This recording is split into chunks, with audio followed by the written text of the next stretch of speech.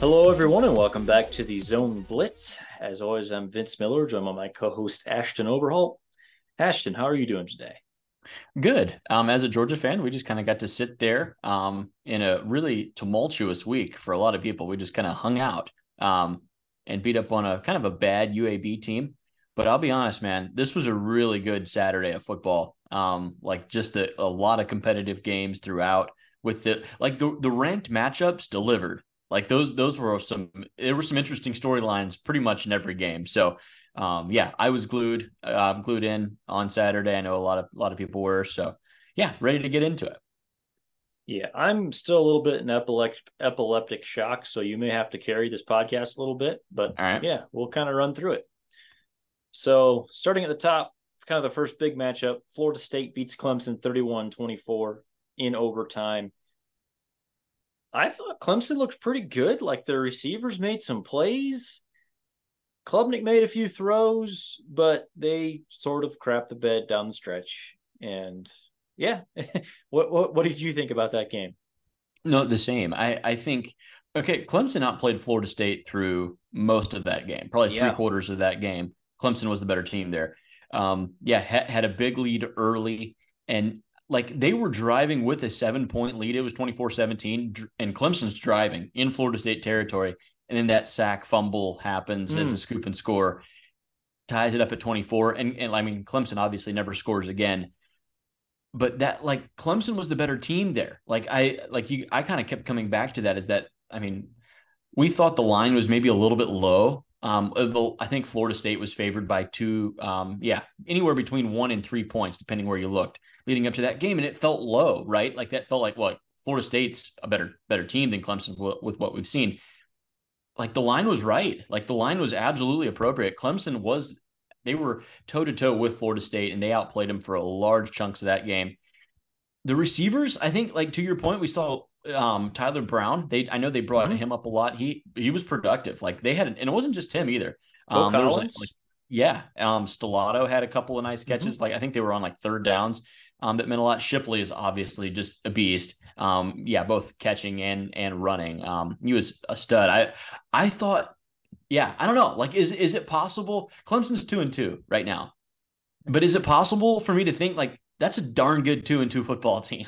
No, I agree completely. It doesn't feel like a 2-2 football team. It doesn't.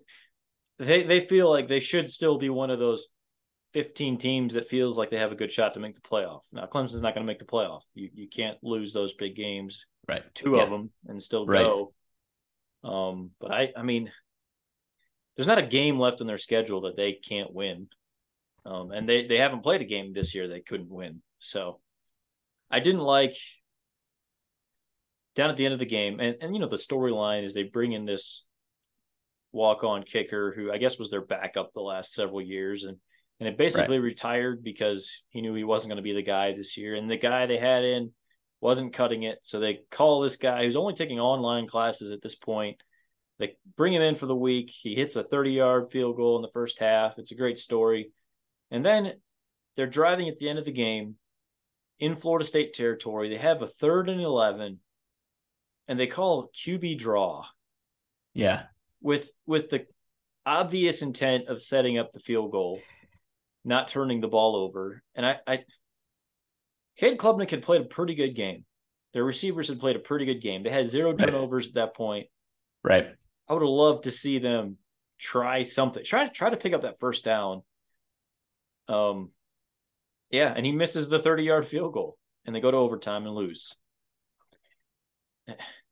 Is that the way you would have played it? Like were they just trying to get as good of a field goal for him as possible, or do you have to try to? I mean, it's 3rd and 11. It's not easy, but you have to try to make that happen, I think.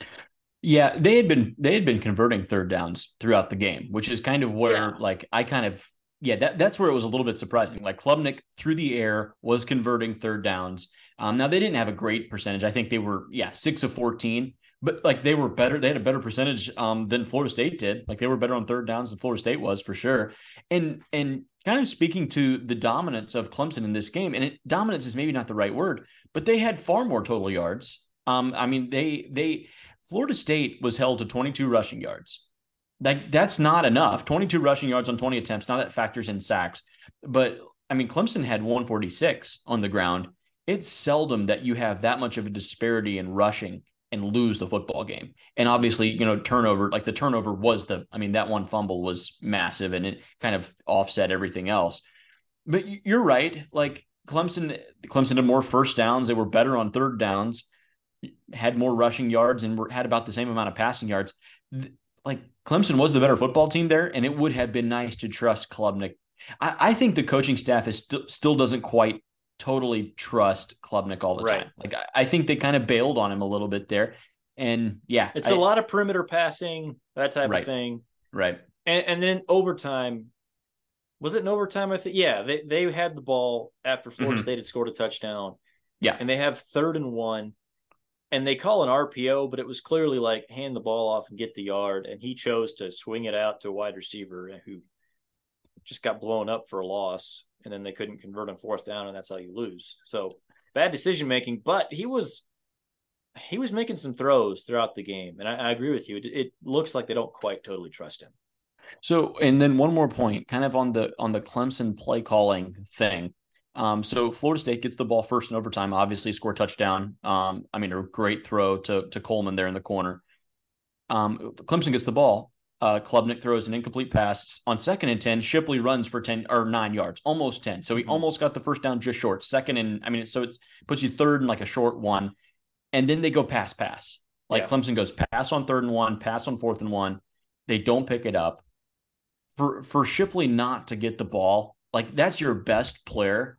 And for him not to be getting the ball, he's a matchup nightmare. Like get him in space. I'm not saying you have to run it with him. Like you can still throw the ball to him, but you definitely could run it with him. Like it was working, I guess was my point. And 3rd and 1, 4th and 1, you got to have it. And get your best player the ball and kind of get out of the way. That I thought you possibly overthought. Maybe you overthink that one just a little bit.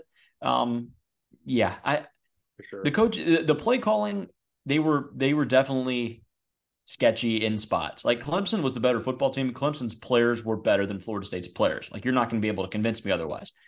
But there was definitely some questionable play calling. I don't know. The only other thing I could think of maybe is the fumble, the sack on Klubnik and the fumble. It was just really poor blitz pickup by the running back. Like you have to have that. And then Klubnik also has to know, like you have to at least look. Like you can't, like he never even saw the guy. And then, that was just a devastating play. So like Florida State's good. Florida State deserves to be where they're at. However, I'm like Jordan Travis wasn't it, man. Like I know he's going to finish with a good stat line, and he had the great play in overtime to win the ball game for him. But like Clemson's defensive line had him seeing, like he was seeing ghosts out there for large portions of that game is what it looked like. Yeah, I think he was hurt a little bit, but I don't know. It does kind of feel like Florida State. Now, obviously, they had a very impressive win in week 1 against LSU. Right. They sort of feel like they might be the team that just gets crushed in the playoff this year. Or maybe they don't make it. Maybe Clemson finds a way to crawl back into the ACC championship game. I mean, it's a long shot at this point, but it could happen. Right. I think I'd probably take Clemson in that situation. I don't know. It's going to be hard for you to rush for as few yards as they did and beat anyone good. Like you can't be rushing for 22 yards. And I know that's like sack adjusted and everything, but like the point stands for itself. Like you can't rush for 1.1 yards a carry and have any success against decent teams, especially in the playoffs. Like you can maybe get through, some mediocre teams. You possibly can win the ACC doing that. But you're not going to have a chance against, the Ohio States, Michigans, Georgias of the world. Like that's a different ball game for Florida State. Yep. Okay. I'm just going to read off a bunch of scores of games that we're not going to talk about here, but games that mattered. Friday, Wisconsin beat Purdue 38-17. NC State beat Virginia 24-21. Boise State beat San Diego State 34-31. Air Force beat San Jose State 45-20. Air Force pretty good, by the way. Getting into Saturday, Oklahoma beat Cincinnati 20-6. Marshall beat Virginia Tech at Virginia Tech 24-17. Oof. Oof.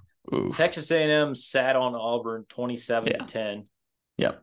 TCU beat SMU 34-17. Michigan beat Rutgers 31-7. Kansas beat BYU 38-27. We'll have more later, but now we'll get into some games that we actually want to talk about. Number 11, Utah beats number 22, UCLA 14-7. This game was at Rice-Eccles, Utah's stadium there. Dante Moore, who we both love, UCLA's quarterback, true freshman, first throw of the game, pick six. Yep. And then there were 2 touchdowns total scored the rest of the way. What do you think? So this was a game that I gave out on one of my locks of the week. And I thought the over was going to hit. I was certain that Cam Rising was going to play in this game. Why would he be cleared for practice for the last 2 weeks and not go, against a ranked opponent? Why would you not be starting him at UCLA? Well, they didn't. And it actually didn't matter. They had a pick six on the very first play of the game. And from then on, Utah was average. They were average as grits. They really weren't great. Yeah. I mean, UCLA outgained them, but not by much. I mean, it was just a rock fight pretty much. It wasn't pretty. Nothing was nice about it. UCLA was 3 of 17 on third downs and 1 of 4 on fourth downs. It's not enough. That's not good enough. So I don't know what to think of these teams. I really don't. I think Utah, this was discouraging for both of these teams. I know Utah won this game, but I feel less good about Utah going and winning the Pac-12 now. I mean, I obviously don't feel as good about UCLA's future. Because the Pac-12 is good, legitimately really, really good. We've seen some teams out there, Oregon, Washington, USC, even from time to time, that just come out and just lay the wood to people week in, week out. They just hammer people. So Utah not being able to score points and UCLA not being able to score points is not going to bode well for them in conference play. Yeah, I couldn't agree with you more just about the larger outlook on that. Utah, they're 4-0 and they have some solid wins under their belt, including Florida, obviously. And yet it sort of feels like they're clearly a tier 2 Pac-12 program, which, is dangerous to say, obviously. But yeah, I was impressed by both defenses, but neither offense really all that impressive in this game. Okay, another big matchup in the afternoon window that was very hyped, and I think both of us kind of thought it might be a little overhyped. But Oregon beat Colorado 42-6, 35-0 at halftime. Never in doubt. At one point, for most of the game, Colorado had 10 times as much yardage as Oregon had 10 times as much yardage as Colorado. Is this just as simple as obviously Colorado's better than they were last year, but it's still you're comparing a nice story, a nice little upstart team who has a chance to make a bowl game with Oregon, who is a legitimate top 10 powerhouse at this point. Oh, I mean, I think water will find its level at some point. You know what? I think this is one of those games. This did not change my view of Colorado that much. Colorado played out. I mean, they played way in front of their skis for the first 3 weeks. They go 3-0, majorly punching above their weight. Mm-hmm. And they snuck past a Colorado State team last week. I mean, and good for them, but they should have lost that game. Colorado was lucky to be 3-0. And that's fine. No one's disparaging Colorado. Colorado was awful last year. Colorado was really, really, really bad. The worst team in the Power Five. And this is going to be part of the journey. This is part of the come up. You don't get just to be fantastic year one. It's going to take some time. There's too many programs like Oregon that have recruited well for a long time. They have a veteran quarterback. We saw what a true Heisman contender at quarterback looks like. The Shedeur Sanders stuff was overblown. He's a good quarterback, Sanders is, but he's not Bo Nix. And we saw that in this game. Bo Nix and Penix out there in Washington are legit studs at quarterback. And there's a difference. I think Oregon was just significantly better on both offensive and defensive lines. That's the key, yeah. It was blatantly obvious for all of us to see. Yeah, I mean, there was pretty much just it'll be interesting to see how Colorado handles it. Like their offensive line is not going to get that much better this year. Like Right. there's only so much you can do there.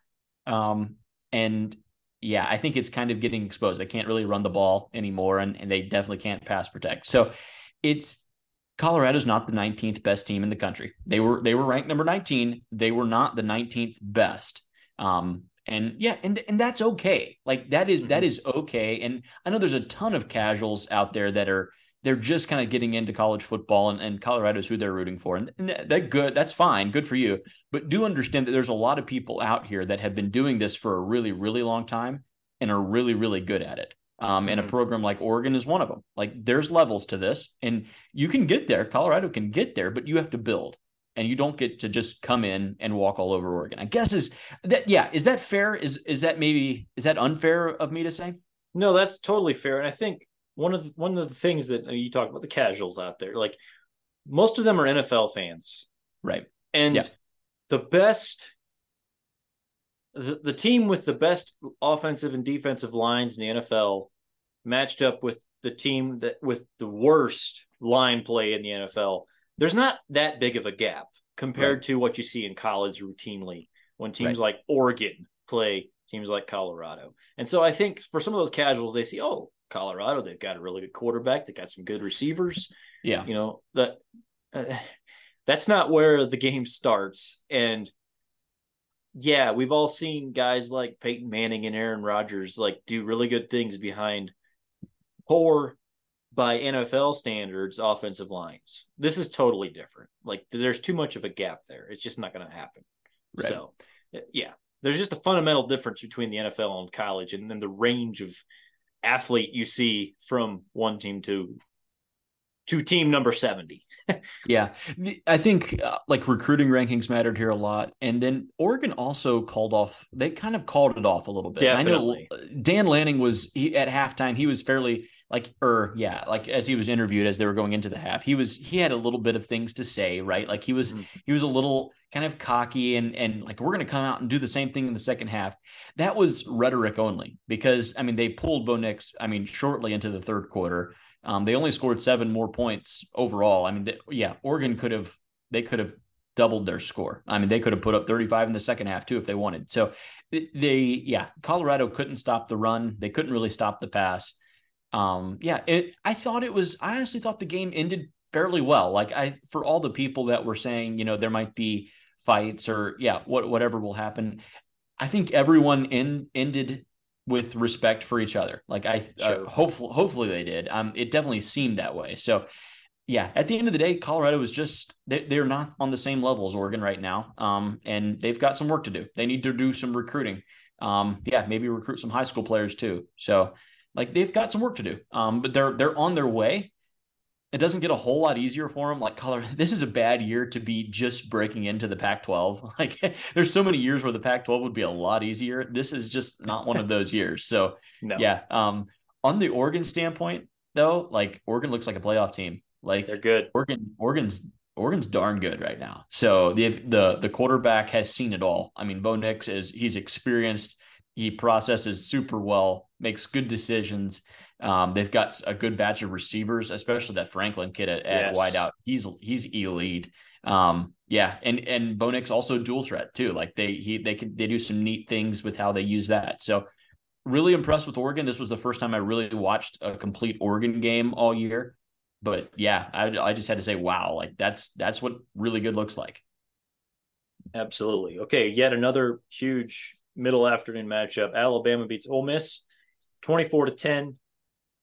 Honestly, like kind of they just sat on him. Like the Yeah. defense played really well, and Jalen Milrow is still not all that good.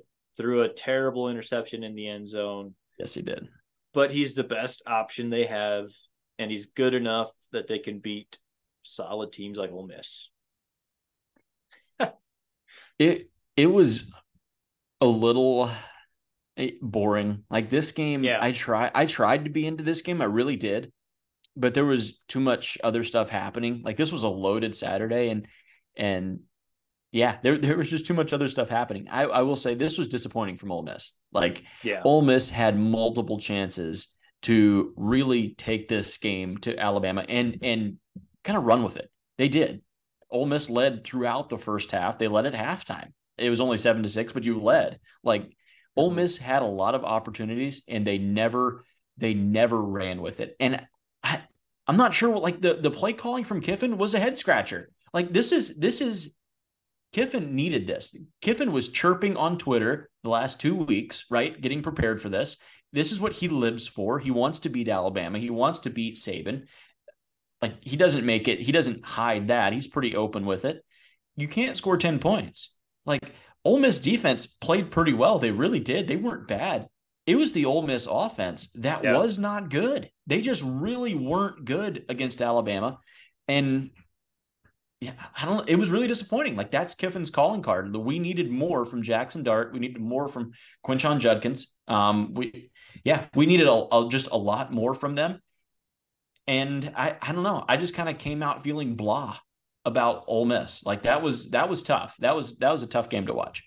That's a little bit how I've felt about them all year. Like Really, Jackson Dart looks like he's better, but the running game is just complete 180 from last year. Last year, right? they They can't run the ball. They maybe cannot the run the best ball. running game in the SEC last year, and not even like Ole, it's Ole Miss is terrible. not. Ole Miss isn't going to win games when they rush for 56 yards like they did No, in this game. You're not going to win those football games. So Ole no, Miss need Judkins to be really really good like he was last year, and then they need Jackson Dart's not going to be able to do it by himself. Like right.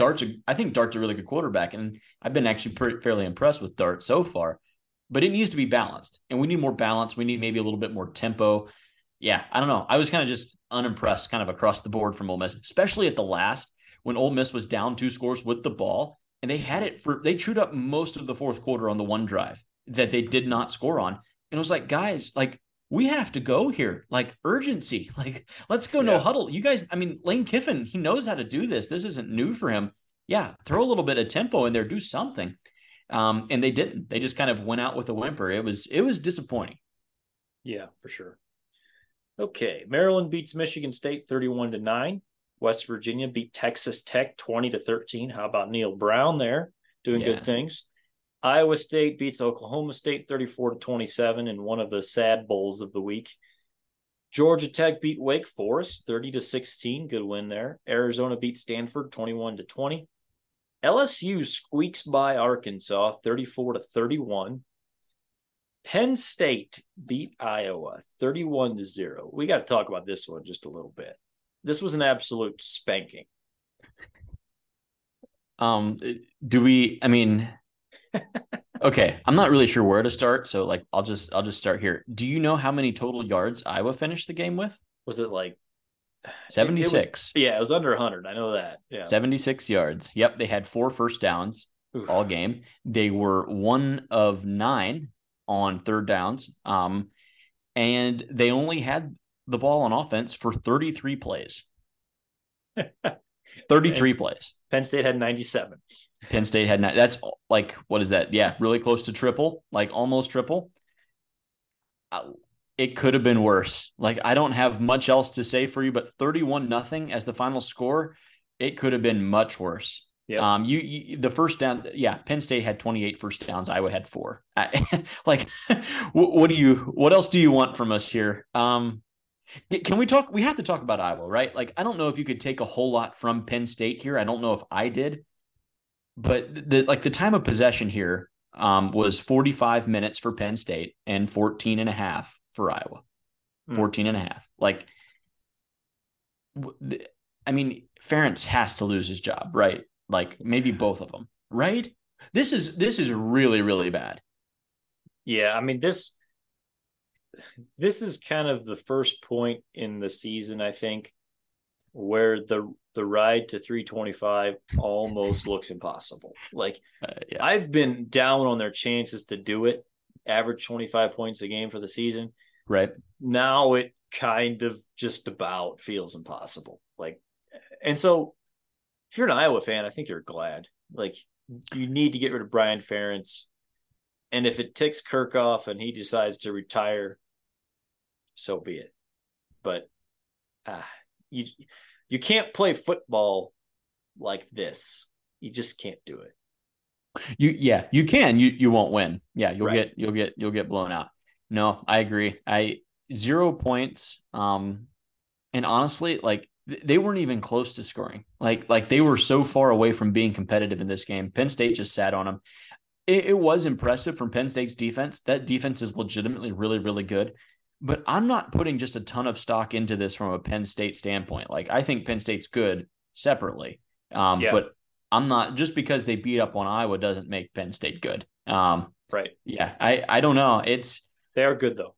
Penn State's really good. Like I'm not taking anything away from them at all, but like yeah, like Iowa, that was a train wreck. That was a train wreck. I watched way too much of the game. It was yeah, it's the worst display of offense that I've seen.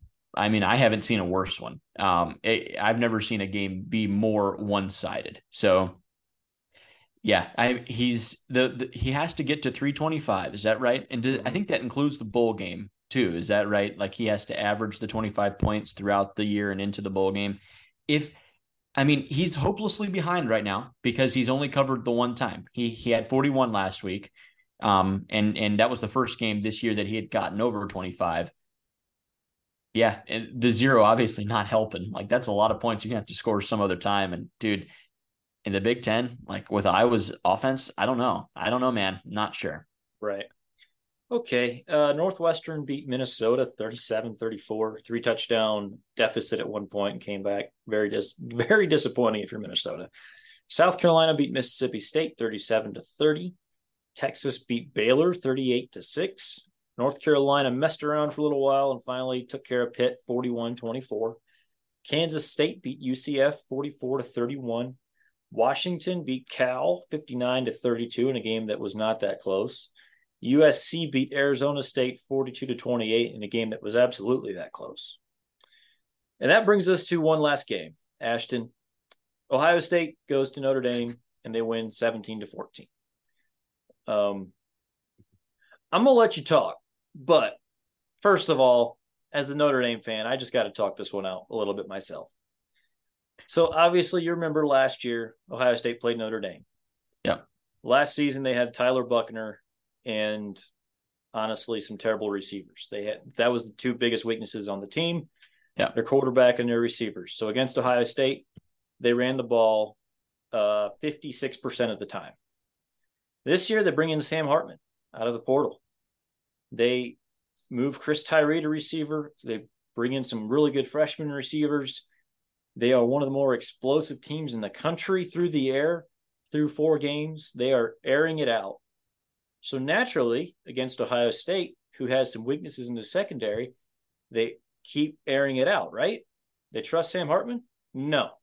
They increase their rushing rate against Ohio State to 61% this year with Sam Hartman on their team.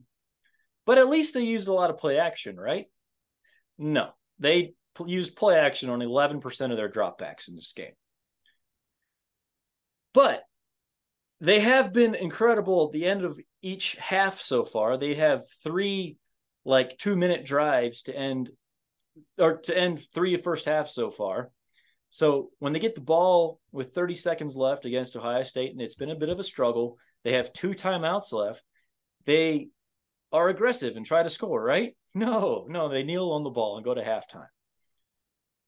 You can see where I'm going with all this stuff. But anyway, we got so much more, Ashton. We got so much more. They finally are able to, using the running game, which they decided they're going to do, it finally works out. They score a couple touchdowns in the second half. And even going back to the first half and wherever, there was at different points, there were they faced 4th and 1 several times. Notre Dame had the nation's leading rusher coming into this game, Audric Estime. You may have seen him. 235 pounds is what he's listed at. He looks like a Greek god. The man is built like an absolute Abrams tank. Did they give him the ball on either one of those 4th and 1s? No, they did not do that. Both times they tried to run the ball with Sam Hartman, who is about 6 feet tall and probably weighs 180. I don't know. But all of that They get the ball. Their defense makes some stops. They get the ball, one final drive. They just need a couple first downs. They need several first downs. They get one. Audric Estime gets another run, hit his first carry of the drive, 11 yards, first down. So they just keep feeding Audric Estime, right? No. They take him out of the game right after he just ripped off an 11-yard run against a gassed Ohio State defense. They then try some kind of slow developing, weird, stupid running play, and it gets blown up in the backfield for a 5-yard loss. So then they try a screen pass because they're in 2nd and 15. But at least they do it to Ohio State's weak defensive end, who's not known for always intercepting screen passes. Right? No. They do it right to JT Tuimoloau, who is their best defensive player, and he reads it out and knocks the ball down. Almost intercepts it, which maybe he should have if you're a Notre Dame fan. That would have been nice, as things turned out. But anyway, so Ohio State gets to save one timeout, which is definitely crucial, as we are going to see. We get into one final drive for Ohio State, where they have to march down the field. Notre Dame is playing great defense. Ohio State, though, keeps making big plays. Kyle McCord grows up, makes some big time throws. They have a 4th and 7 where they get a 7.5-yard gain. Just a great throw into a tight window, and they squeak it out. 3rd and 10, they find a way. They convert it. They get into the red zone, and Notre Dame tightens up a little bit. They get pressure on McCord, and he is called for intentional grounding. Ohio State still has that one timeout, so they avoid the 10-second runoff. We're down at 15 seconds at this point, so this would be huge. So they use that last timeout. They avoid the 10-second runoff, and now they face 3rd and 19. Now, all game, Kyle McCord, when given time to throw, has set his feet and just ripped it. When he was given time to throw all game, he made Notre Dame pay. Anytime he got a little bit of pressure, it messed with him. He couldn't make throws. And the only way Notre Dame could get pressure this entire game was by rushing 5 guys. Usually they had to blitz a linebacker, and they could get some pressure, and it would just force them into some bad throws. So 3rd and 19, you keep doing that, right? You rush 5 guys? No. You rush 3 and you drop 8. And you don't even make it look like you're going to blitz, like showing linebackers up at the line of scrimmage. You show him before the snap, you got 3 down linemen, and everyone else is very clearly back in a prevent defense. So what does he do? He rips the throw, 21-yard gain. Great throw, not taking anything away from that kid. Beautiful play. You get down to the 1-yard line. Ohio State spikes it. Notre Dame takes their last timeout. So at least Notre Dame comes out of that timeout with their best defense, their best goal line defense, right? No. They're in nickel. Even though Ohio State is in 12 personnel with only 2 receivers on the field, Notre Dame decides to play nickel. But at least they have all 11 players on the field, right, Ashton? No. They came out of that timeout with 10 players trying to play nickel, but at least it was one of their DBs they were missing, right? No, it was one of their defensive linemen on the 1-yard line. Miraculously, Ohio State throws an incomplete pass, so clearly they didn't notice that there was a big gaping hole in the left side of the line. But then Ohio State subs in a running back. So Notre Dame is saved. When the other team subs, you're allowed to sub too. You can get that 11th player onto the field, and the refs will keep them from snapping the ball until he gets in there. So that's what they do, right? No. Nobody freaking realized that they had 10 players on the field. Marcus Freeman didn't know. Al Golden didn't know. Al Washington, their defensive line coach, didn't realize he sent 3 defensive linemen onto the field coming out of a timeout. None of their veterans that were playing noticed. Nobody in the booth noticed. There's absolutely somebody up there who's responsible for this. Nobody noticed. So Ohio State happens to run. I still don't think Ohio State had any idea but they call a running play. It happens to go right where there's a missing defender, and they score the game-winning touchdown by 6 inches. So props to Ohio State for scoring. I think you could put 86-year-old Lou Holtz at defensive end there, and it probably stops them. They made it by 6 inches without a player right there, without a defensive player right there. And by the way, there is a point to all of this, and it's not to say that Ohio State didn't deserve to win this game or that they were clearly the worst team or anything like that. I'm not taking any credit away from Ohio State. They absolutely deserve to win this game because Notre Dame clearly did not deserve to win this game. Everything I just pointed out was coaching. None of it was even players because players messed up. Players on both sides messed up, but we watch college football and we're used to that. It's college football. They mess up. The players mess up. When your coaching staff has that many mistakes in a game, it's not because they're necessarily terrible coaches. It's because they absolutely crapped the bed. The moment was too big for them, and they choked when it mattered most. Al Golden called an excellent game for 59 minutes. And this is a guy who was coaching the Super Bowl 2 years ago, by the way, and has been a head coach for years and a defensive coordinator for years. This guy is way too experienced. But in the last minute, when it really mattered, the guy just puked himself all over national TV. And he wasn't the only one. Every coach in that program right now needs to look deeply inward and just ask themselves what the frick happened. As a Notre Dame fan, I've seen us lose many games tight against big programs. The difference is when we played Georgia in 2017 and 2019, when we played Oklahoma, there's too many to even count. But every time we lose one of these close games against a really good program, it's always, wow, like Notre Dame, they're better than we thought they were. That's overachievers. Like, man, props to them for really bringing it. Notre Dame played their B game in this game. Notre Dame did not maximize their talent. Neither did Ohio State. Like, neither team played to the best of their abilities. This is maybe the first time I've been able to point strictly at like so many coaching decisions in game as why Notre Dame lost. And it's just pathetic and heartbreaking. And people 18 years later are still talking about the Bush push. And 18 years from now, you'll be able to talk about 10 men on the field, and every Notre Dame fan will know exactly what you're talking about and will remember exactly where they were.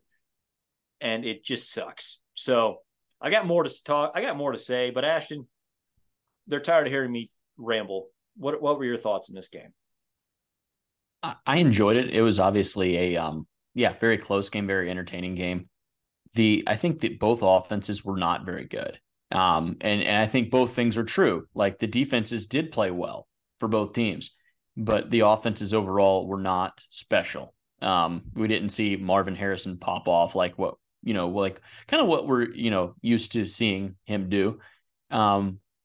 It would have been nice if Notre Dame would have let Sam Hartman cook, like if we could just let that guy go into the kitchen for a while and just sling it for a bit. I was okay. Why not run tempo? Can anyone explain to me from either side in the first half, like from either side? Because there was only a field goal scored in the first half, and Ohio State made theirs. Notre Dame missed theirs, but it was 3-0 at halftime. Like, nothing's really working for you. Why not change it up a little bit and do something like we've tried? Now we're going to try something else. I think that was kind of my thought in the first half. And Notre Dame, to their credit, in the second half, Notre Dame didn't shy away with running the ball. Like, they felt like they had an advantage running the ball, and they did. Like, they were successful. Yeah, and I understand, I guess, Notre Dame's standpoint, you don't want to get in a track meet with Ohio State. I guess I kind of get that. There was Notre Dame had a lot of chances to win this game. The potential interception on Ohio State's last drive that just went directly through his hands. And it's not like he was jumping terribly high to get it. It just barely went over his helmet. Hit him in both hands and went directly through it. And should have been a pick. The play calling on defense for Notre Dame at the end of the game was atrocious. I agree with you there. The one I noticed even more than the 10 men, because I did not realize that in real time. I just noticed that there was a gaping hole on the left side of Ohio State's offensive line. That's all I noticed there. The more atrocious one for me was the dropping eight. Dropping eight on 3rd and 18, or was it 3rd and 19, whatever it was, from like the 21, 22-yard line. Like there was only 3 guys within 10 yards of the line of scrimmage. Like you're not disguising any. Exactly. I was like, is there a possibility someone's going to sneak up and maybe make him think about it? No, it was like clearly everyone's bailing. We're rushing 3. That made no sense to me. You can drop 8, but you can drop 8 with 6 up at the line of scrimmage. Confuse the quarterback.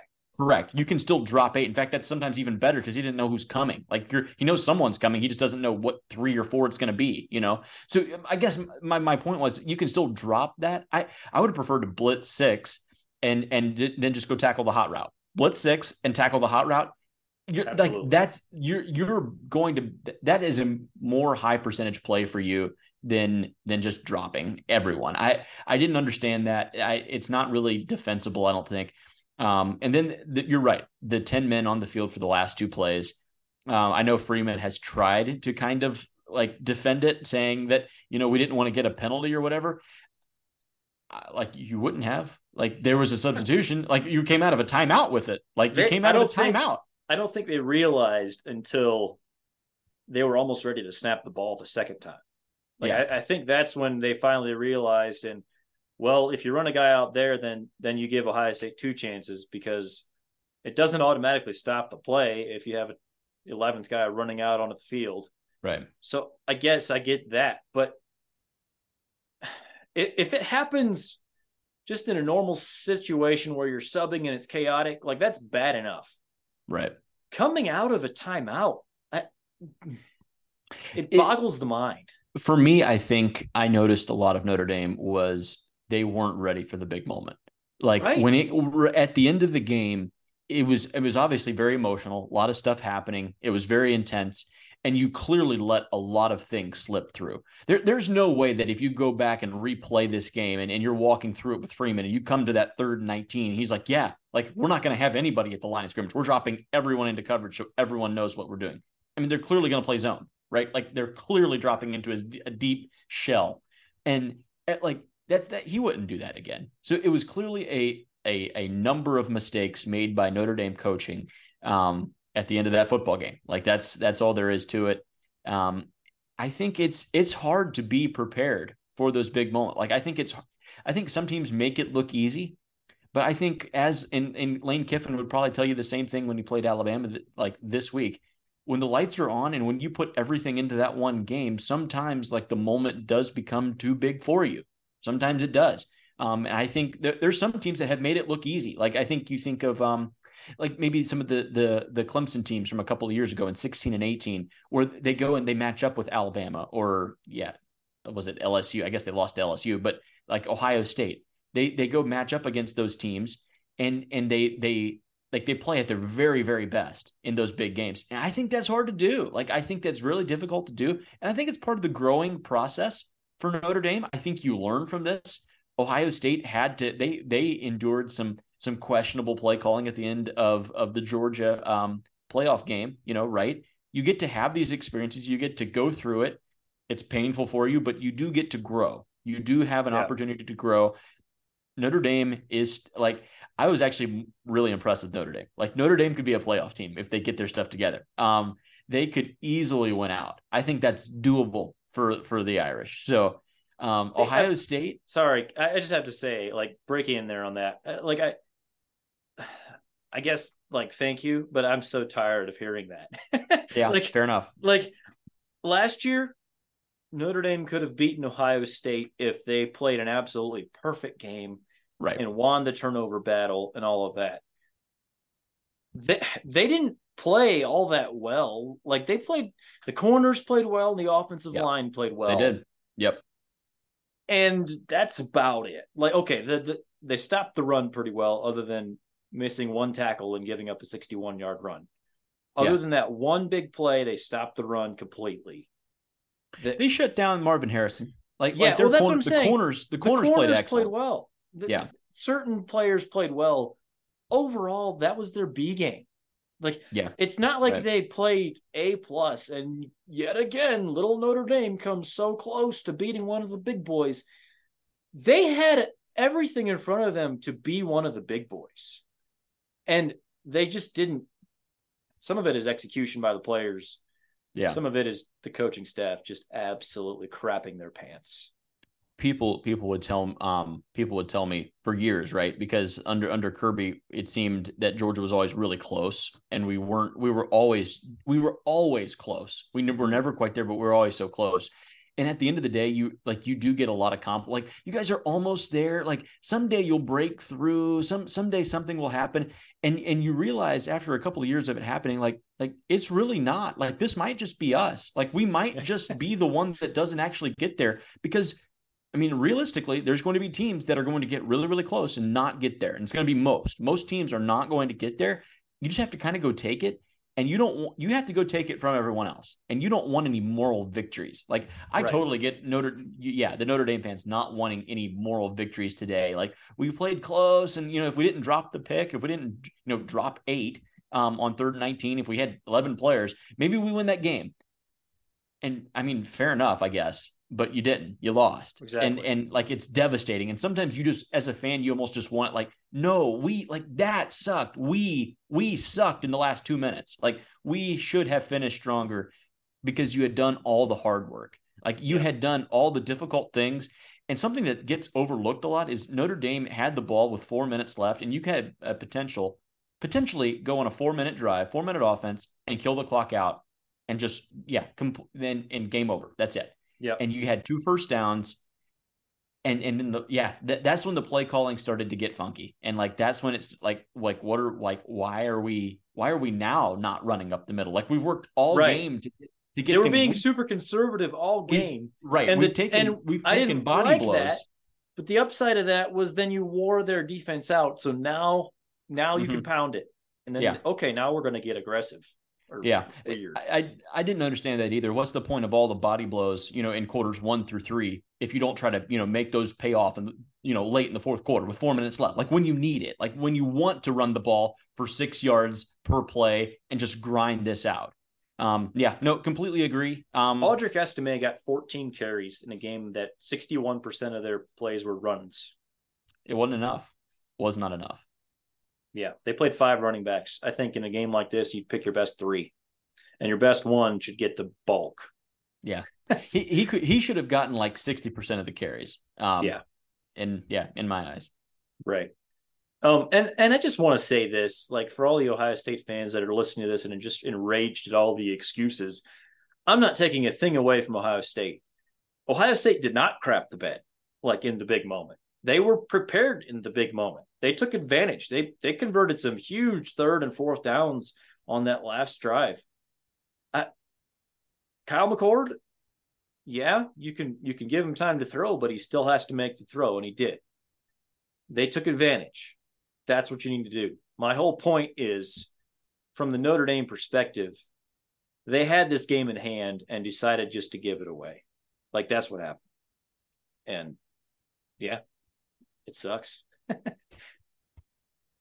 Any more thoughts before we move on? No, not really. I mean, we can talk about this game for a long time, and there's a ton of, like, it was just on a razor's edge there at the end and could have gone either way, and it felt like it should have went Notre Dame's way, and it didn't. And you could talk about that for a really long time, but I think smart just to move on. Kyle McCord, I don't know. Maybe that's kind of what I have to say about him. Maybe he's fine. He's fine. I think, again, like, Penn State's going to heat him up, right? Michigan is going to blitz the heck out of that guy, and we'll see what he's made of then. I think that's Notre Dame could have done more to neutralize that offense. And honestly, they only gave up 17 points, and 1 was on the last. 7 were on the last play of the game, right? So, like, the defense played well, I guess. But from the Ohio State standpoint, like, we'll see. This was not their toughest test. They have 2 games that are even bigger for them yet, with Penn State, who looked really good, and Michigan still coming up. So it's a good start. There's still a lot left for Ohio State. Oftentimes, after games like this, when 2 top 10 teams play and it's really close, there's a tendency for the losing side to say afterwards, well, that's a really good team. Like, that's probably a national title contender. Yeah. And I think our team, like, if we're just a little bit better, like, we could be there too. And I don't feel that way. I feel like both of these teams are not close to their ceiling right now, the way they played Saturday. I think both of them could be national title contenders if they figure it out. Neither one of them has figured it out yet. Penn State or Michigan, they're going to beat Ohio State unless Ohio State gets better. And they can get better. Notre Dame, same way. They need to get better to beat USC and Clemson. They just need to. And I'm not going to try to say, well, these are actually two of the top 4 teams in the country. They could be. They're not right now. Yeah. That, I don't know that I have a whole lot more to say. Should we just go on to next week? Yeah. Let's move on to next week. Yeah, we'll just kind of preview the games that are coming up. And then after that, we will share the games that we want to watch the most. So it starts Friday night. Louisville plays NC State. Louisville favored by 3.5. Sneaky big matchup in the ACC. Utah is at Oregon State Friday night. Big Pac-12 matchup. Oregon State actually favored by 2.5, which I thought was interesting. Coming off a loss to Wazoo last week. Cincinnati is at BYU. BYU favored by 3. We get into Saturday. We have a rivalry to start things off. Florida is at Kentucky. Kentucky favored by 2.5. Texas. Do you want to talk about that one before we move on? Should we back up to Utah and Oregon State? Sorry, I was just kind of rolling through these, or should I just keep going and then we talk about whichever ones we're going to talk about later? I think just go on through them and we can just select a few that we're interested in. Okay, I'm just going to read off all of the major games, then we'll kind of backtrack it. I mentioned A&M against Arkansas in Arlington. A&M favored by 6.5. USC goes to Colorado. USC favored by 21.5. Clemson goes to Syracuse. Clemson favored by 6.5. Baylor goes to UCF. UCF favored by 11.5. Kansas is at Texas. Texas favored by 17. Houston at Texas Tech. Texas Tech favored by 9.5. Indiana at Maryland. Maryland a 14.5 point favorite. Illinois at Purdue. Purdue favored by 1.5. Georgia at Auburn. Georgia favorite there, 15.5 points. Michigan at Nebraska. Michigan favored by 17.5. LSU at Ole Miss, ranked unranked matchup here in the SEC West. LSU favored by 2.5. Oregon at Stanford, kind of an interesting rivalry, although very lopsided right now. Oregon favored by 26.5. Iowa State at Oklahoma. Oklahoma favored by 19.5. Michigan State at Iowa. that could be ugly. Iowa favored by 11.5. South Carolina at Tennessee. Tennessee an 11.5 point favorite. Notre Dame goes to Duke. Notre Dame favored by 5.5. West Virginia at TCU. TCU favored by 11.5. Alabama at Mississippi State. Bama favored by 15.5. And then Washington at Arizona. Washington favored by 17.5. What grabs your attention, Ashton? Which games do you want to talk about? So Utah, Oregon State. Utah did not look good. That's the Friday night game, right? Oregon State drops a couple of spots with the loss to Wazoo. It's a difficult game. It's one that we didn't even really talk about. I honestly did not even get to watch it because it was in such a unique time spot where there were so many other. Yeah, well, there were so many good games like just sandwiched in there with it that it was stands to reason that we just kind of skim over it. But Oregon State's a good football team. I want to see if Cam Rising's playing. I also want to see how DJU rebounds, back from a tough loss. It's in Oregon, right? Home game for the Beavers. I think Oregon State wins outright. I think they just go. I know they're favored actually, even though they've coming off a loss and Utah is undefeated. I think Oregon State will win that game. So it's not going to be in one of my locks, but I just have just a sneaky suspicion about a bounce back week for the Beavers. Yeah, they came back late against Wazoo, but I was a little disappointed by their defense. That was on my second screen all evening, so I didn't get to watch it extensively, but kept peeking over. And throughout the first half, every time I peek at the screen, Washington State was scoring another touchdown. So, right. Good matchup there. Definitely an opportunity for both teams to make a statement. Florida at Kentucky. Were you interested in Kentucky being favored by 2.5? Like, is that just because they're at home and like they I mean, they're undefeated, but 4-0. Yeah. No, it is. And they've kind of taken care of business. Obviously, they're one of only 3 SEC teams that are still undefeated after 4 weeks. Wow. Florida had the tough loss on the road, right? To Utah. So, I mean, they're an undefeated SEC team. Like, yeah, like that's okay. Florida's good. Kentucky's also good. This game matters more than what you think it does. Like, if Kentucky wins this ball game, well, actually, let me not even say that. The winner of this ball game will really put themselves into a good situation going into a potential Georgia matchup. They both still have to play Georgia yet, right? The battle for second place in the East is wide open after Georgia. This game matters more than you think it does. This is one of the where you get to the end, at the end of the season. I think both of these teams will be ranked at the end of the season. Yeah, this is if Florida can bounce all the way back from that early season loss and beat Kentucky and Tennessee like what they already did. That's a huge coup for Napier. That's a lot of positive momentum for them. That's going to be one of my games to watch. I think it's really interesting. The line you mentioned, Kentucky by 2.5. I think that's about right. Like I think Kentucky needs to be favored in this game at home for them. I think it's going to be really fascinating to watch. Texas A&M and Arkansas. This is a fun matchup. For some reason, they always play in Arlington, which is a little weird. But I think it was last year where Arkansas was kind of in control until they had a fumble at the goal line, and A&M returns it for a touchdown, and that A&M couldn't score offensively last year, so they had to do it defensively, and they win that game.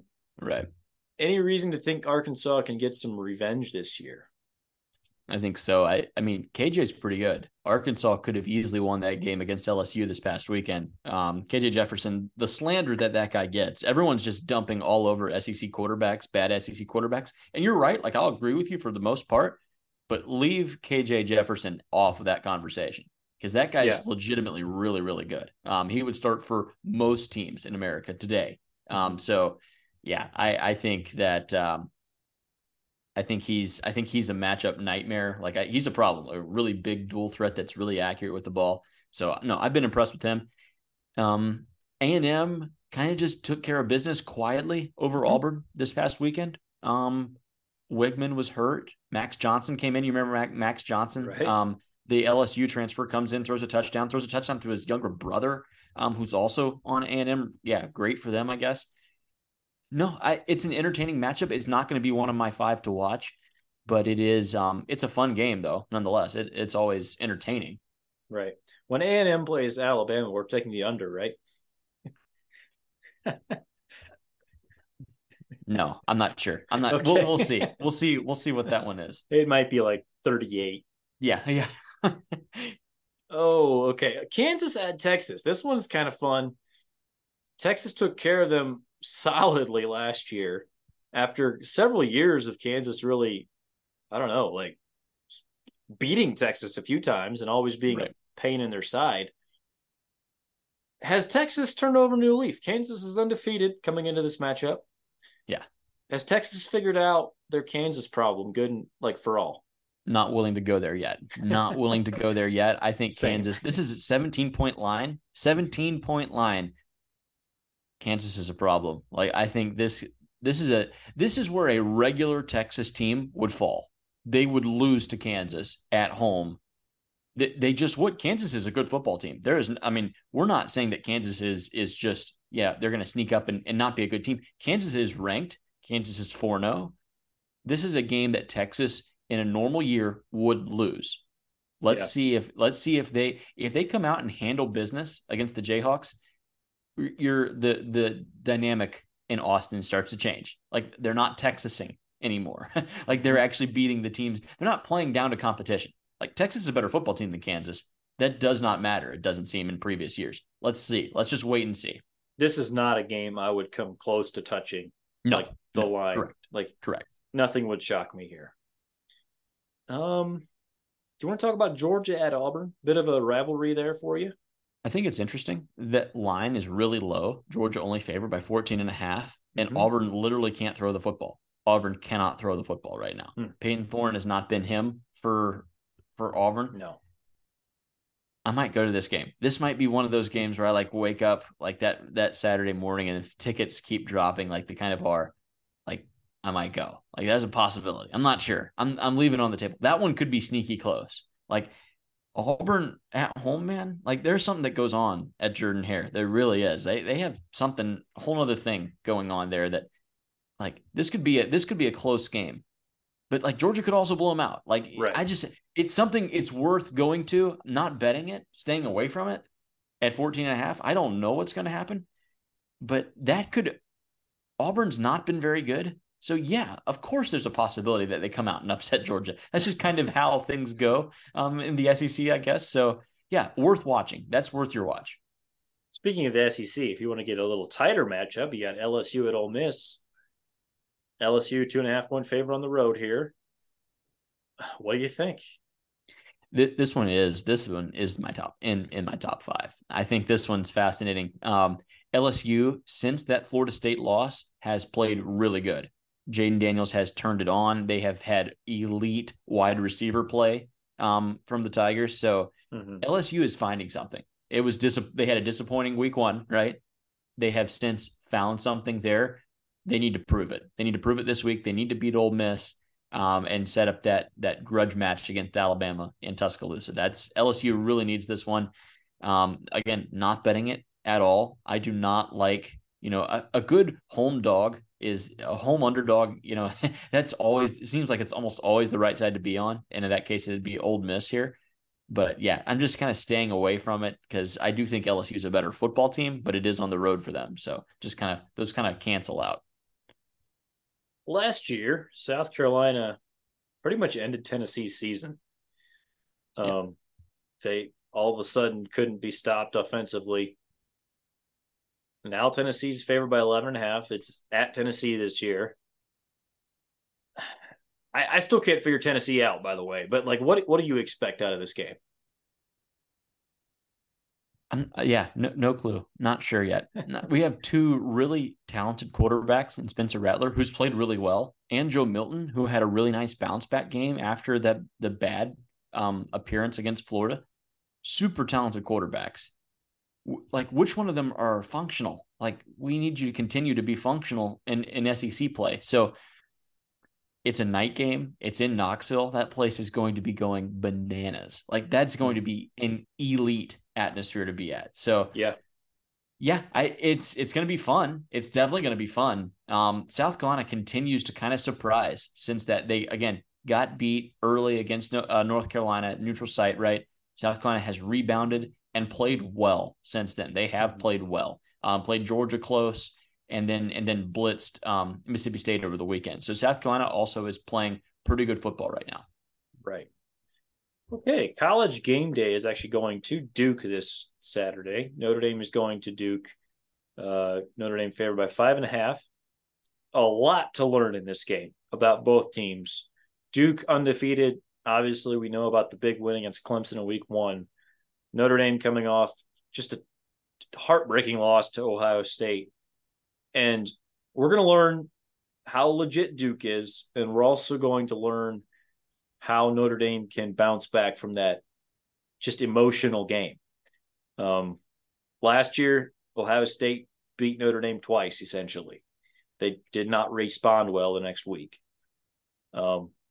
If they don't bring it this week, they're going to lose to Duke.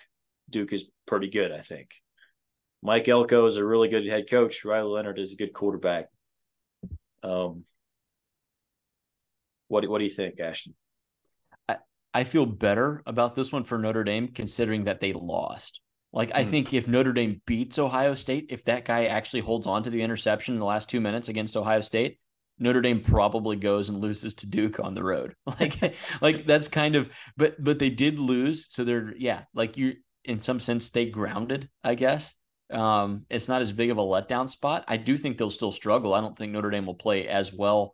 Unless they had, like, if they had played a cupcake instead of Ohio State, I think, you're liking their chances a little bit better. So I I think that's fair. I think the line is about right, 5.5 points. I'd be kind of scared to be betting Notre Dame in this one, to be honest with you.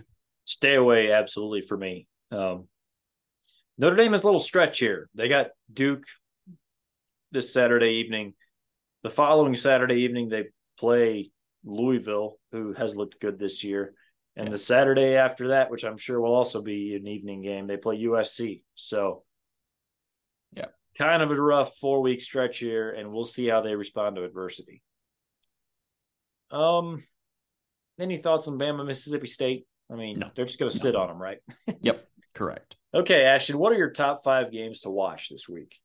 Okay, so number 1 is Utah, Oregon State. I think that one's really interesting. Number 2 is going to be Florida, Kentucky.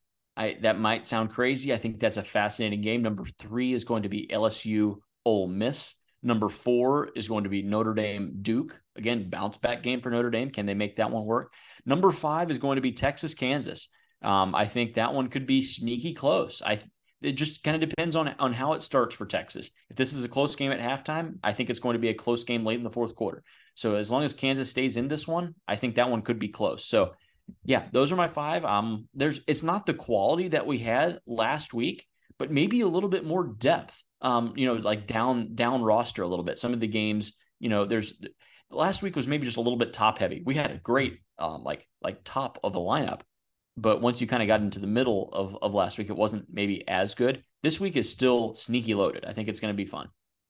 I think a few of the mid-tier games last week that we thought were going to be really good didn't quite live up to expectation, right, which was fine. It was still like an incredible week of college football. This week, yeah, it has potential to be really special. I have the exact same 5 games as you. Like those 5 pretty clearly stood out to me as the top 5 games to watch the week. Yeah, I don't even know that it was all that close. There was a few others that were in somewhat contention, but those 5 are clearly kind of stood above the rest. Yeah. Okay, let's talk about our locks of the week. Okay. Ashton, you only had 2 last week, 1-1. Your win was Maryland -7 against Michigan State, easy cover there, and then your loss was the Utah UCLA over 51. Didn't come close, and not even close. Cam Rising didn't play, so. But you are 9-2 on the year, so sterling record for this season.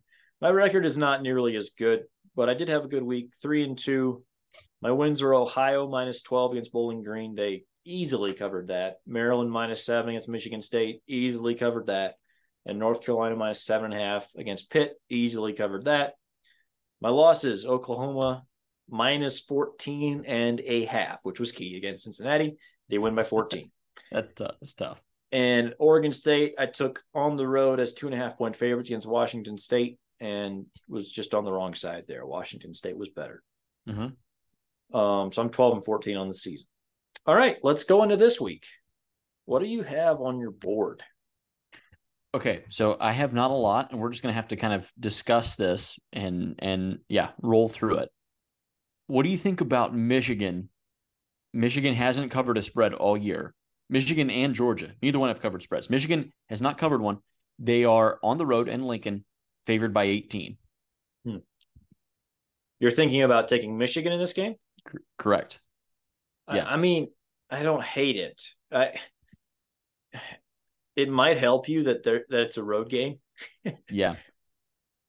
I'm not touching it personally, but I don't hate it for you. I got a 17.5 for you if you want it. Okay, fine, fair enough. Oregon State -3.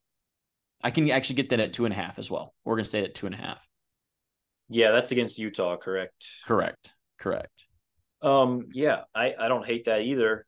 I was interested. There was a few of those games that were like super low spreads that were tasty to me. Right. I don't think I'm going to join you on that one, but are you taking that one for sure? Yes, I'm taking that one. Yeah, lock it up. All right, Oregon State. Yes, 2.5 is the number. Are you any others on your board? No, you go. We'll talk. Talk it through. Okay, so last week you saved me from taking USC and their 5-touchdown spread. So I appreciate that. I'm just going to run all these by you, and you tell me what you think. I was looking at Florida +3 against Kentucky. I don't hate it. I don't hate it. Your favorite. I mean, yeah, you're a dog on the road, but Florida is probably a more talented football team than Kentucky. Like you can keep coming back to that, and Florida does seem like they found a little bit of momentum. I don't hate it. Yeah, keep going. Would you have been shocked if Florida had been favored by 3 in this game? I felt like Florida should have been favored by 3. I felt like the wrong team was favored here. Yeah. Yeah. Penn State -25.5 against Northwestern. Northwestern came off a win against Minnesota. I don't know that it matters. No, I agree. I actually have. I'll do agreement with you there. I'll lock that one up too. Yeah, right. That one popped off the board to me as well. Northwestern's not good. It's okay to fade people like that. That is fine. Penn State's really good. Like I think, yeah, we saw Penn State be really good. I have no problem with that. There's not much of a home field advantage in Evanston, Illinois. Right. There's not going to be many Northwestern fans there. Probably more Penn State fans than Northwestern fans. I have a feeling this line would be several points higher if Northwestern had not come back from a 3-touchdown deficit against Minnesota. So, right. What do you think about Clemson -6.5 against Syracuse? No. Okay. I'm going to take it. I think Clemson is clearly better than Syracuse. I know Syracuse is 4-0. Clemson's a touchdown better. So give me that. I love the number right under the touchdown. 6.5 is great. Okay. Talk me out of Georgia favored by 14.5. Okay, so this one jumped off to me as well. That's too low. And sometimes lines are too low intentionally. And if you see a line that is so low, you almost want to be on that side of it. So I'm kind of with you. Like, I agree. I see the same thing. Georgia should be favored here by more, but it almost makes me think that we need, like, Auburn's the side here. Auburn is probably the side to be betting. I'm not sure. That one has me spooked. So I'm just, and plus it's Georgia. I'm emotionally connected. So yeah, I just kind of stay away from betting my own team. But no, like I'm at the same place you were. Like the line's too low, clearly. But what does that mean? Like we don't actually know what that means. I'm torn on it. Earlier today, there was a 14 out there, which I think I would have snatched that up. But yeah, that hook, man, that'll get you. It got me last week. I'll take it off the board. We're trying to win here. I'm not going to be surprised if Georgia wins that game by 3 or 4 touchdowns. And then one final one. I just can't shake this feeling that Ole Miss is not that good, and LSU is only favored by 2.5 against them. Is LSU an appreciably different team than Alabama, like quality-wise? No. I don't hate that. I don't hate that pick. You're right that LSU could easily win by 17. Like I think LSU by 17 is the most logical outcome, and also but dude, like home game, like going on the road is so difficult. Like it's so hard to beat a home dog. Like that's so difficult to do. So yeah, I'm staying away, but I mean, I'm seeing what you're seeing too. I kind of feel like this line would be bigger if LSU had not kind of escaped in a big rivalry game against Arkansas, who always plays them tight for some reason. Right. So maybe they're being slightly undervalued by better. Any thought on Missouri favored by 13.5 on the road at Vandy? Vandy has not been good after starting out 2-0. They have really, really struggled. They're 2-3 now. Missouri's good. Missouri's won 4 straight, undefeated. There's not going to be many Vandy fans. Might be more Missouri fans than Vandy fans. Anything there, maybe? I don't hate that. I wouldn't join you on it. That's probably the right side, but you also have to consider that this might be one of Vanderbilt's last chances to get a win this year. Yeah, fair enough. We'll stay away from it. I'm done. All right. Okay, I think that's all we got. Any final words before we wrap this up? Just looking forward to Saturday. It's going to be another fantastic one. Let's go. We only get 12 of these, remember? Yep. Let's have a great day. A great week. Have a great week, everybody, and God bless you all.